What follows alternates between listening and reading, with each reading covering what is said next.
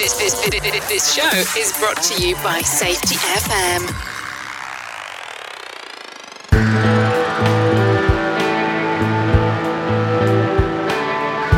Hello!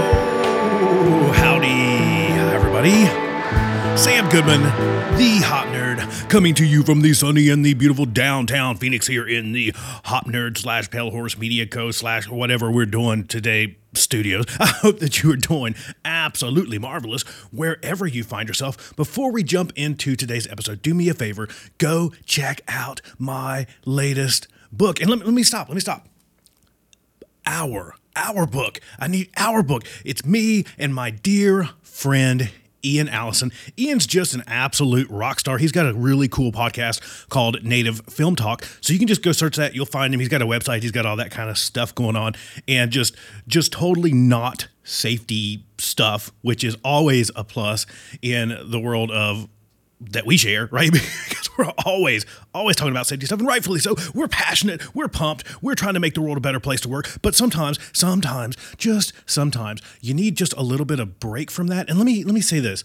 One thing that I've discovered is it seems like the more that I start to kind of tune into other things, like Native Film Talk, or just whatever podcast that I'm listening to, whatever YouTube videos that I'm listening to, or watching / listening to while I'm working on stuff here at the studio, it seems like I discover just as many and sometimes more answers to the problems that we're trying to solve in other places, rather than in safety directly related stuff.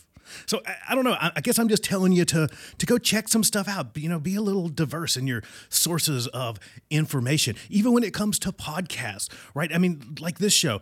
Thank you. Let me stop there and say thank you for listening to the Hop Nerd podcast and following along with the vlogs we've got over on YouTube and reading the books and all of that kind of sort of stuff, which I'll get back to in just a second, I promise. Like side rant. You guys know how I roll. But source information from different places. Go listen to James over at Rebranding Safety. Go tune into his podcast.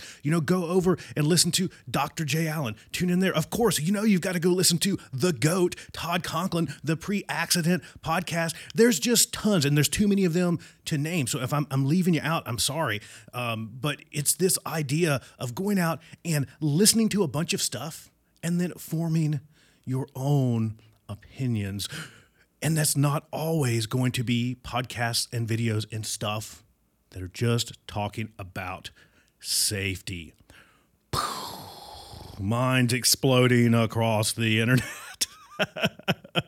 Plus, you need a break from this stuff sometimes. Let's just level. But seriously, go check out all those folks and many more. There's tons and tons and tons of great safety podcasts. And so once you get done, listening to, your weekly dose of me invading your ear holes, go check out some of those folks. Go check out some other podcasts as well, including Ian's Native Film Talk. So that's a side rant that started with me talking about how awesome Ian's podcast is.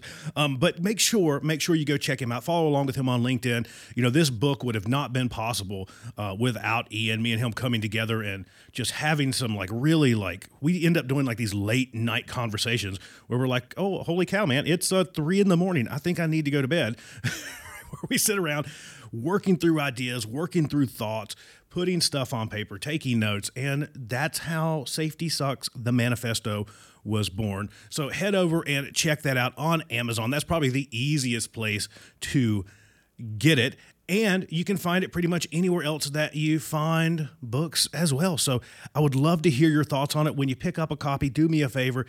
No matter your feelings on it, leave us a review. If you want to leave me or leave us negative stars, that's fine too. I'm good with that.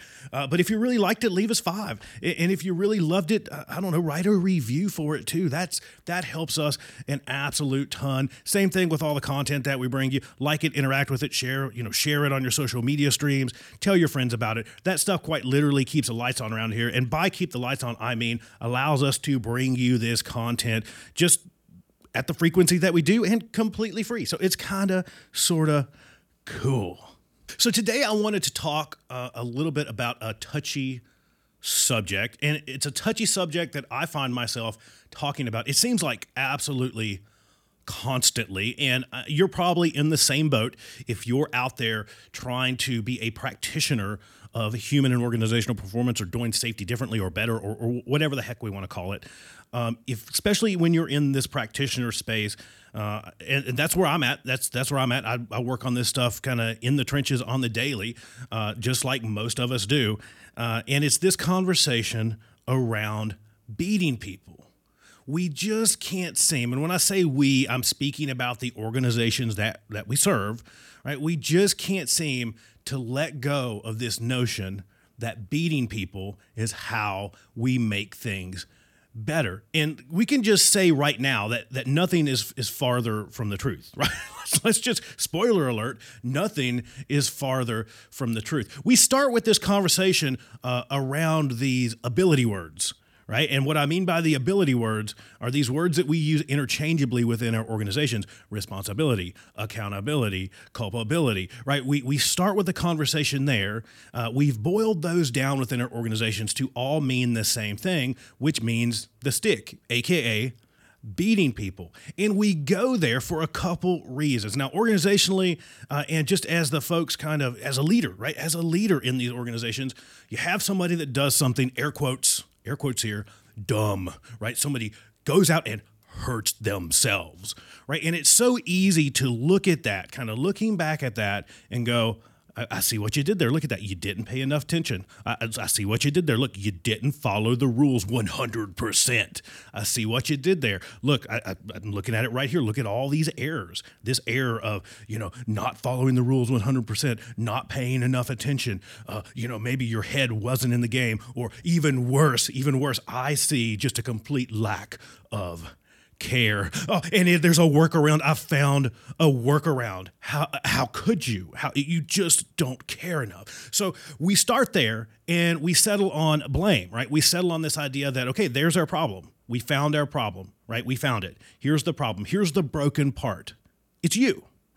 It's you. It's you, Mr. and Mrs. Person, they, at the end of a long line of problems, the problems that we choose to ignore right now, right? We're just going to ignore all the other problems and pressures and stuff in this long line of bits and bobs of just gnarly stuff that led up to this kind of decision-making point. We're going to ignore all that. But you're the problem, right? You're the problem. And what do we do with problems? We fix them. And if we settle on a person being the problem, what tool, the only tool, if we're again, air quote, fixing people, right? The only tool that we have is the stick or the carrot. But let's be honest, the stick is a lot cheaper than the carrot. And it works just as good, right? It works just as good.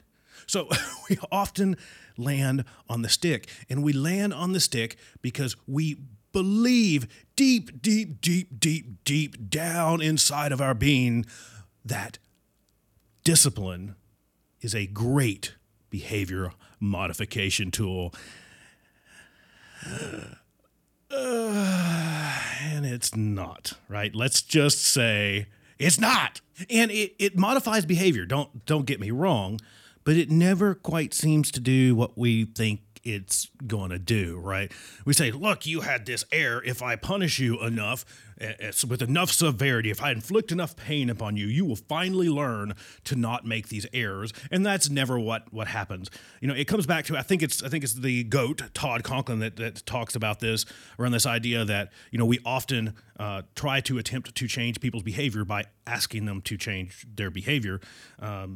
That's what we're doing. We're asking them with a pain source to change their behavior. And that's just a really dumb way to try to change people's behavior. But back to the point, it doesn't function how we intended it to function, right? We're thinking that if we find your problem and we apply pain to that problem or to you, then you will eventually come to your senses and just not be human anymore and stop having that problem. And that's rarely, if ever, that's never how that works, right? That's never how that works. Only thing that really does is it creates this kind of parent-child relationship. Instead of an adult-adult relationship, we end up with an adult-child relationship.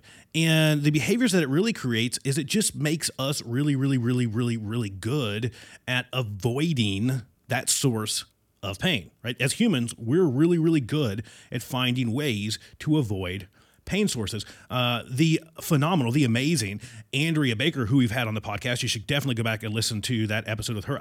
I've got to get Andrea back on. She is just awesome.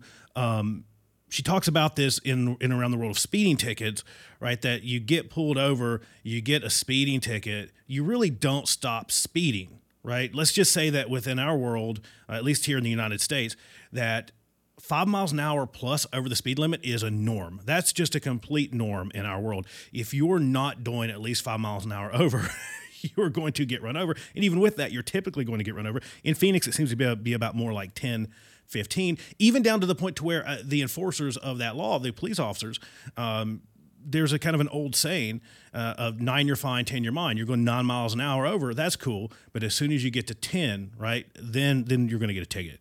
But it's this idea that when you are speeding, you get pulled over. Let's say you're at 10 miles an hour, you get pulled over. You don't really change your behavior around speeding. The intention is that with enough pain, then we will eventually get you to say, no, you're going to do exactly 65 miles per hour. But that's never quite what happens, right? Most of us drive that few miles an hour over at least, right? If you're getting pulled over for doing 5 miles an hour over the speed limit, the last thing you're going to think is like, oh yeah, I should definitely stop doing this. What you're going to get really good at, you're going to pay the $200 for your freaking speeding ticket. You're going to move on. You're going to maybe be like super, super aware of the speed limit for the next couple days. But what you're going to be even more aware of in the future is this kind of idea of not finding the police. You're going to, or them not finding you. You're going to say, I know that cop sits right down here in this low point on the interstate, right behind that sign. There's always one there. So I'm going to do my speeding, and then I'm going to slow down when I get to that sign, and I'm going to speed back up.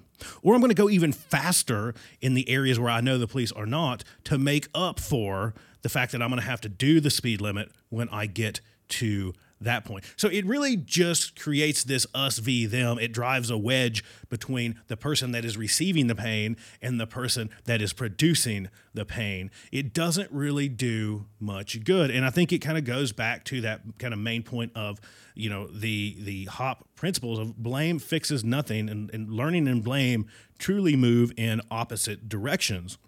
Now, let me kind of level set here a little bit and say that it's a choice, right? It's a choice. You have several different kind of choice points throughout this process, right? When you get to that point of saying we have this wonky behavior, we have this thing, this boom, this kapow, just this thing that we don't like, we have to truly ask ourselves, do we have a person problem? Do we have a system problem? And you have to start with this understanding that 99.5% of the time, you have a system problem, right? The behaviors come from somewhere. So if you're going to sit there and beat the person, right? And so the vast majority of the time, if your approach is to 100% discipline every time that you have a bad behavior, every time that you have a boom kapow, the vast majority of the time, you're going to be disciplining someone for not great reasons, right? And you're going to be fixing absolutely nothing. Now let's explore this path, in this idea around this place of, maybe what do you do with that 0.5%? Right? What do you do with that 0.5 that, we typically call it the shithead clause around these parts? This idea that, there are bad actors in the world, there are saboteurs in the world, there are people that have ill intentions and want to cause harm. But understanding, again, that they are by far in the minority within our workforces, even just within our general world. We start from this assumption that most people are good, that most people have good intentions, that most people just want to do whatever they're trying to do, cause no harm to anyone else, do it successfully, and move on with their lives, right? That's it. That's it. And not only that, but most people will go even farther out of their way to do a good job or a better job, right? So I think you start there, right? Ask yourself that question objectively, right? With all the understanding that we have, because this is the question that comes up, right? When you talk to an organization about human and organizational performance, you're going to get this kind of comment of hippity dippity lovey dovey. you're taking my stick away. You're pulling the teeth of the organization, and fear is how we force people to do the things that we want them to do. And right, but you're not really doing any of those things, right? We're not really declawing or de-sticking. De-sticking the organization. It's flipping those things on their head a little bit and understanding that disciplinary action is not a behavioral modification tool. You have a choice. Back to the point that you have a choice point. Are you going to choose? Which one's more important to you in this particular situation? Understanding this event, understanding all of the stuff that surrounds it. Is your choice going to be to learn or to inflict pain or to discipline? Right? And let's dive down that a little bit. Because for me, I have a moral dilemma with that, or a problem, right? And it's just a question. I'll throw this question out here. I think I've thrown it out several times on this podcast, several times in videos. And it's just something I would like for you to ponder. And if you have any thoughts on it, I would love to hear from you, sam@thehopnerd.com. But it's this. Is it really an organization's role? A company, a freaking bank, a company that makes freaking cardboard boxes, a company that grows corn, a company that makes electricity, a freaking company, okay, a company. Is it a company's role to inflict pain upon wrongdoers? Is it a company's role to seek an eye for an eye? Is that really what we do? Is that really, should that really be in our wheelhouse? Should that even really be in our list of options? Right? You have sinned, and now imaginary XYZ organization is going to punish you for your sins. You have sinned against our most holy of texts, our breaking sacred rules. And now we're going to inflict pain upon you for sinning against those things. We're going to administer pain, eye for an eye, yada, yada, yada, yada. Is that really what we should be doing? Morally speaking, is that really what we should be doing? And I keep landing on, I don't think so. Right? I keep landing on, no, probably not. That seems like no. So again, I would love to hear your thoughts on that. But back to this kind of flipping disciplinary action on its head a little bit. Understanding that it's not, so let's say that you're at that choice point and you choose that discipline is your option, right? Or you have that thing where you go, okay, this is a person problem, okay? 150% of the time, and again, we're talking super rare circumstances, I don't know, but that for whatever reason, this is a person problem. We've decided that going down the path of discipline is where we're going to get our most return on our investment for this behavior, this error, this kaboom, kapow, whatever, right? You have to also ask yourself then, based off of this action, based off of this behavior, is this recoverable or an irrecoverable act? And what I mean by that is there are certain things in our world that for sure are just not allowed, right? If you're going to say sexist, racist, bigoted comments at work, I think you'll be out the door. Hopefully, you'll be out the door so fast that your head spins, right? Right? It's anything like that kind of lands in that world of ill intent, saboteur, any of those things, right? But from there, if you're going to go down that path, you have to make sure that you have a just system, right? And whatever that looks like for you, but just keep that in mind. You have to have a just process, a just system, road to redemption, if it is a recoverable thing, right? If there is a path to redemption, the organization should be seeking that, right? We should be seeking restoration. We should be seeking restoration over pain. And that's kind of where I'm going with this, is that I don't believe that it's the organization's role to inflict pain. Right? I just don't believe that. I think that's a load of horse shit. I think that's a big old chunk of old school horse shit that we think if people sin against the organization that it's our right to beat them. I think that's exactly what it is. It's bullshit. It's bullshit thinking to believe that those things actually, like truly function as we intend them to function as behavior modification tools, because it never works. It never works that way. It just doesn't. It just doesn't. So it's back to how we stand that on its head, is understanding that, number one, all these things are different. Right?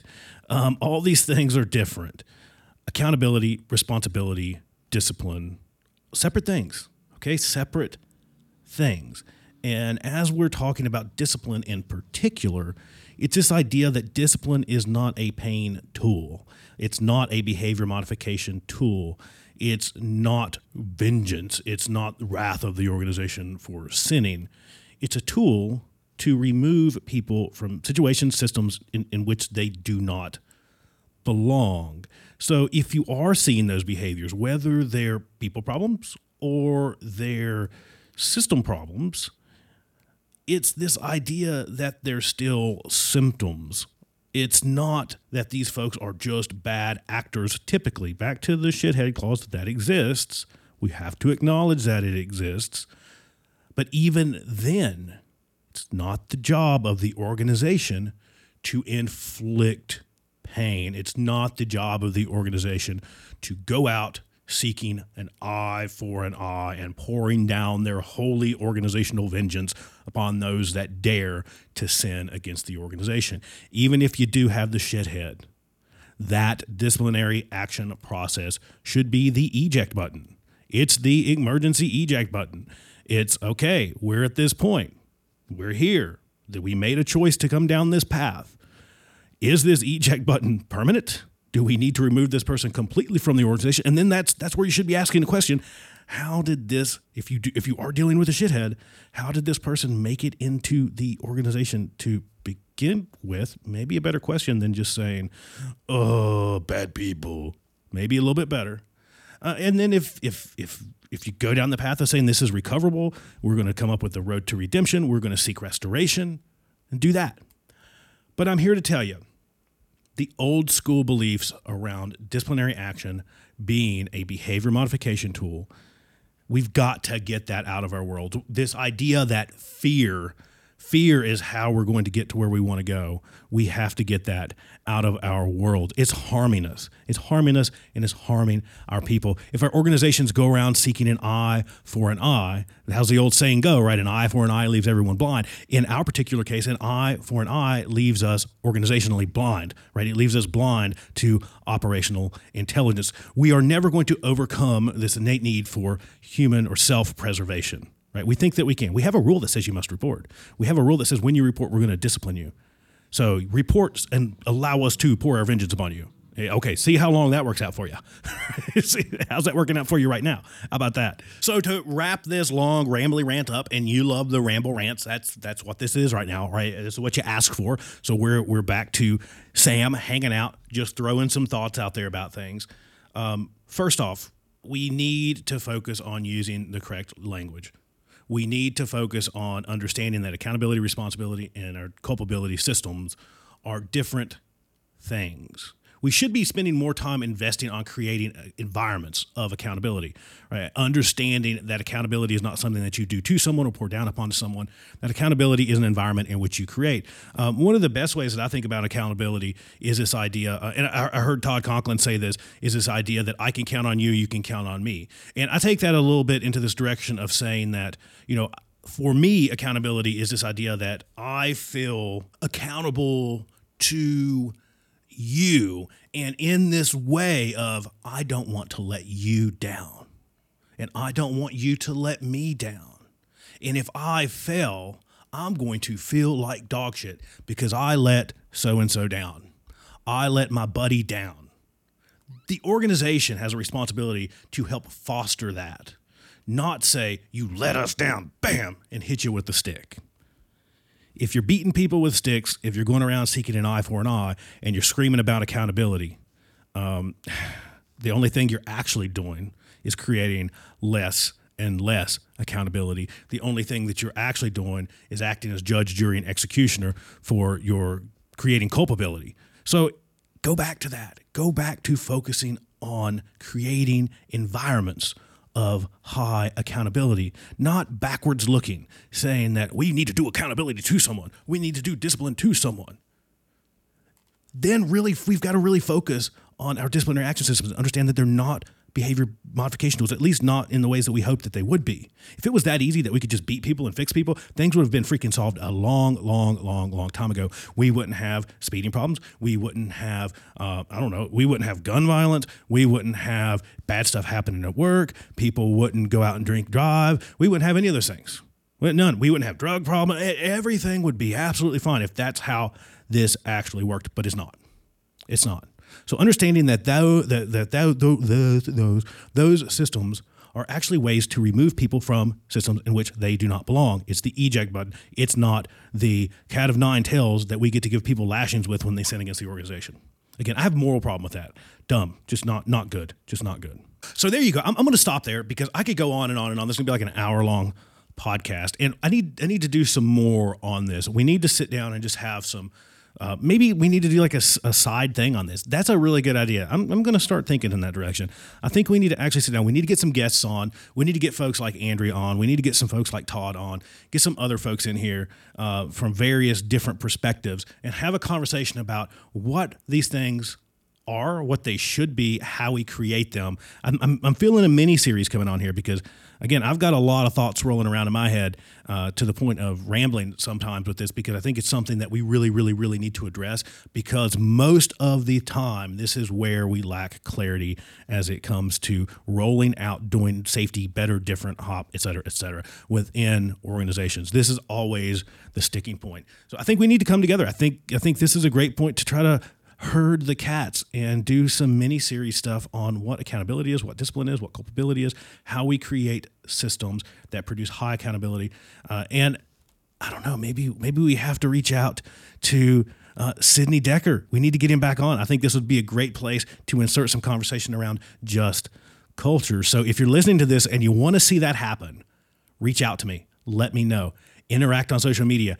Start tagging all of those folks and more, anyone that you think should be a part of this conversation in social media posts. And let's pull this thing together and let's make it happen because I think this is something that we need to have a serious conversation about.